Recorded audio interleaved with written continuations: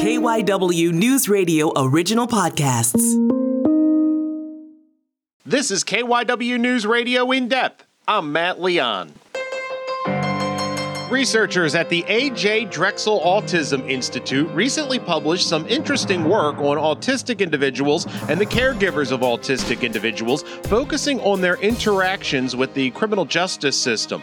Now, the research was based on a statewide survey in Pennsylvania, and the lead researcher was Caitlin Kaufer-Miller. She is Director of Policy Impact at the Policy and Analytics Center at the Autism Institute. Had the chance to talk with her about this research. It's interesting stuff. Give a listen. Kind of what was the impetus for this research, for this the survey that you took here? What was the genesis of it? Sure. So the Pennsylvania Autism Needs Assessment is a hallmark initiative of the ASART Collaborative. It gives us an opportunity to survey autistic individuals and their families, caregivers, siblings, other supporters, to hear qualitatively and quantitatively what their service experiences are. So everything from demographics, so where people are living, where they're getting services, to their experience clinically. So if they've had any inpatient hospitalizations or any clinical services they received, education, employment, and then for this paper, the criminal justice system and interactions with that aspect. So we wanted to focus on the criminal justice angle. What did you find? We learned so much from the voices of autistic individuals and their families from this survey about intersection between autism and the justice system. Some of our main findings that we reported in our paper were that among autistic adult respondents, males were more likely than females to be stopped and questioned by police, to be arrested or charged with a criminal offense, or to have any citation, where we saw that females were more likely to be the victim of a crime. Having a co-occurring psychiatric or mental health diagnosis like schizophrenia or bipolar disorder, in addition to the autism spectrum disorder diagnosis, had an increased odds of an intersection with the justice system. And it also had an increased odds of being the victim of a crime as well. Because we did ask in the survey about both the experiences as a victim and as an offender, any intersection. We also found that a higher household income greater than $40,000 a year served as kind of a protective factor against being the victim of a crime, as well as living with a support system like a roommate or family member was protective amongst autistic individuals. We also did a lot of qualitative analysis of free text response. I'm a qualitative person kind of by nature. That's my area of focus and interest. So we looked at all of the responses when, in a survey, it says, please provide additional comments if you feel comfortable. And people described incidents, breadth of different experiences, everything from that their child was bullied, to that they had experienced sexual assault, or that they had a positive experience or a negative experience with law enforcement or the justice system. So about a quarter of respondents who provided that free text answer described being the victim of a crime. About a quarter described being involved in a criminal offense, either confirmed or suspected. A small number of folks talked about being the witness of a crime, sometimes domestic or seeing something out in the community. People talked, like I said, about negative versus positive experiences.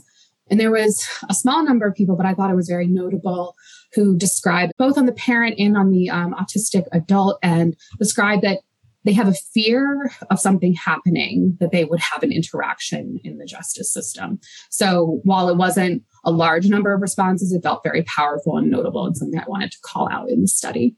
Is there a feeling the autistic community feels it's being understood within the justice system, being treated fairly? Were you able to kind of get a feel for that? I think that's definitely probably a mixed bag of responses. Like I said, there were some people who felt like they had really positive experience with law enforcement and they felt they were understood by the justice system, but there were also folks who felt that that was not the case. And I can't speak as an autistic person or as the family member of an autistic person, but from kind of the research standpoint, I think that there is a lot of room and need for additional training and awareness in the justice system about what autism looks like, how it presents. Autism is a spectrum disorder, so it can present in a wide variety of ways. And I think some folks may not have the same experience or perception to be able to see that breadth, and that if you see someone behaving in a certain type of way, they have some sort of externalizing behavior and it's presenting some way in the community, and a law enforcement officer, some other justice professional witnesses that they aren't necessarily seeing autism, and they're not quite sure how to approach. So I think that there's definitely a need for increased awareness of autism, other neurodevelopmental disorders, and mental health too, because there's a lot of overlap in what approaches would be most beneficial there. We've had a lot of talk over the last year or so about kind of reimagining law enforcement. And it seems to me this is something that would fall under the umbrella that everyone would really benefit from, the idea that we don't send police to everything, that we have social workers that could go, that would be much more attuned to the why rather than just the offense or the crime or the call. Is that something you would like to see? Do you think that would be beneficial? Sure. Yeah. There's a lot of innovative model programs and pilots going on. There's something called the co-responder model, where it would be a law enforcement officer with some other crisis or mental health or social work kind of personnel that would be attending to a situation if it is someone who's presenting in a way that perhaps presence of law enforcement might escalate a situation or cause more anxiety, and where perhaps more of just like a crisis intervention is what's needed. So I think seeing programs like that implemented more widely and thinking outside the box of when there is a 911 call or something else that's coming in. I know in Philadelphia, they are working on the co-responder model, and some other places in Pennsylvania and more broadly. There's a lot of benefit to thinking about how an additional support of someone who has an expertise and experience in behavioral conditions or autism or mental health could really bring that de-escalation and that understanding to the table, and also be thinking about why the person was in the situation that they were in, what sort of externalizing behaviors were occurring, and what services and support should they be connected with to prevent that from happening in the future. Getting back to your research, was there anything that really kind of jumped out at you, that either positive or negatively, that you really found interesting and something that needs to be looked at deeper or addressed more? I think that the proportion of people who are afraid of an interaction occurring, I think that's something that needs to be looked into more. Obviously, there's a lot to that. There's going to be differences in experience by gender, by race and ethnicity, by age. And so when parents or individuals on the spectrum are afraid of that incidents occurring, what could be done to prevent that, or what could be done to ameliorate, what services and supports in the home and community could prevent a situation from occurring. So I think thinking about how families and individuals on the spectrum can be supported so they don't have those same fears of an interaction, to make sure that they have the adequate supports to prevent, and have skill building to make sure that they have the tools that they need to have an effective interaction or prevent the interaction from ever occurring. I also think that there's a lot of room to look into.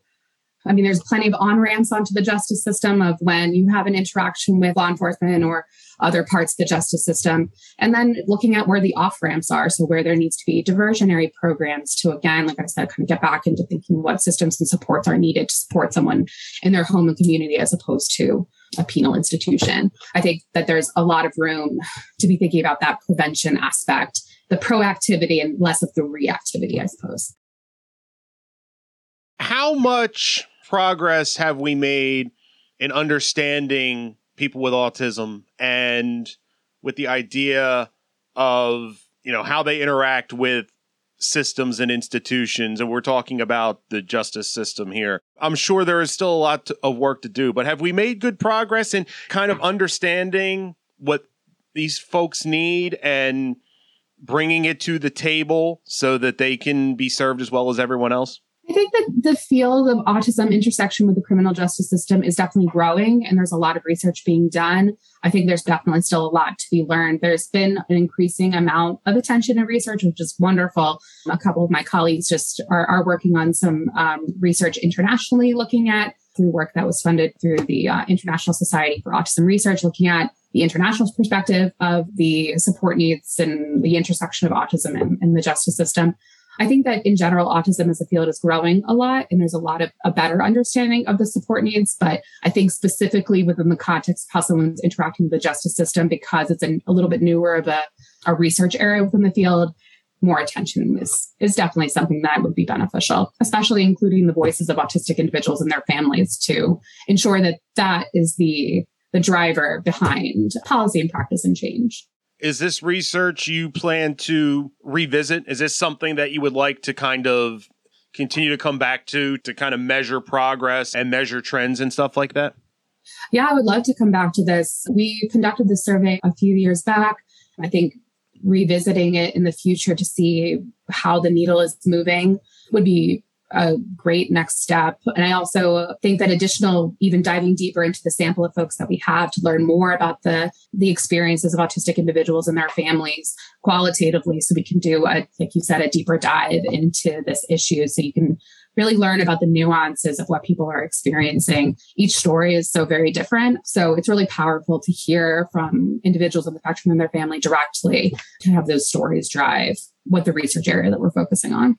And I think when people hear about discussions of kind of the intersection of autism and the justice system, I think there might be a knee-jerk reaction to think that it's going to be negative, that it's going to be people that were accused of things they didn't because they maybe just presented differently and stuff like that. But you did mention that there were positives. What were some of the positive things that people saw? Because I think that's interesting and that could tell a lot of what we're doing right. Yeah, I think there were definitely times where people described feeling really supported when 911 responders or first responders came to a house in the case of a crisis and felt like they were really there to support the individual in the family and addressing the situation as best as they could. Some people had really positive experiences going proactively to a police department, interacting with a law enforcement officer to get acquainted with them when a crisis is not happening. I felt that the officers were really looking to learn and looking to make sure that they can address the needs of the individual as best as possible. So I think that we do through our CERT collaborative training efforts, we do a lot of trainings for law enforcement and justice system professionals, but also for justice system professionals, for providers who are supporting individuals on the spectrum, family members, and autistic individuals themselves. And one of the things that we recommend is when a crisis situation is not happening, that is a good time to get acquainted and be able to ask questions of a law enforcement officer, have it not be the first intersection be a negative one, be something when a crisis is occurring and when there's not really time for like a learning experience in that moment. So I think some of those positives, like you said, really could be drivers for model implementation more broadly.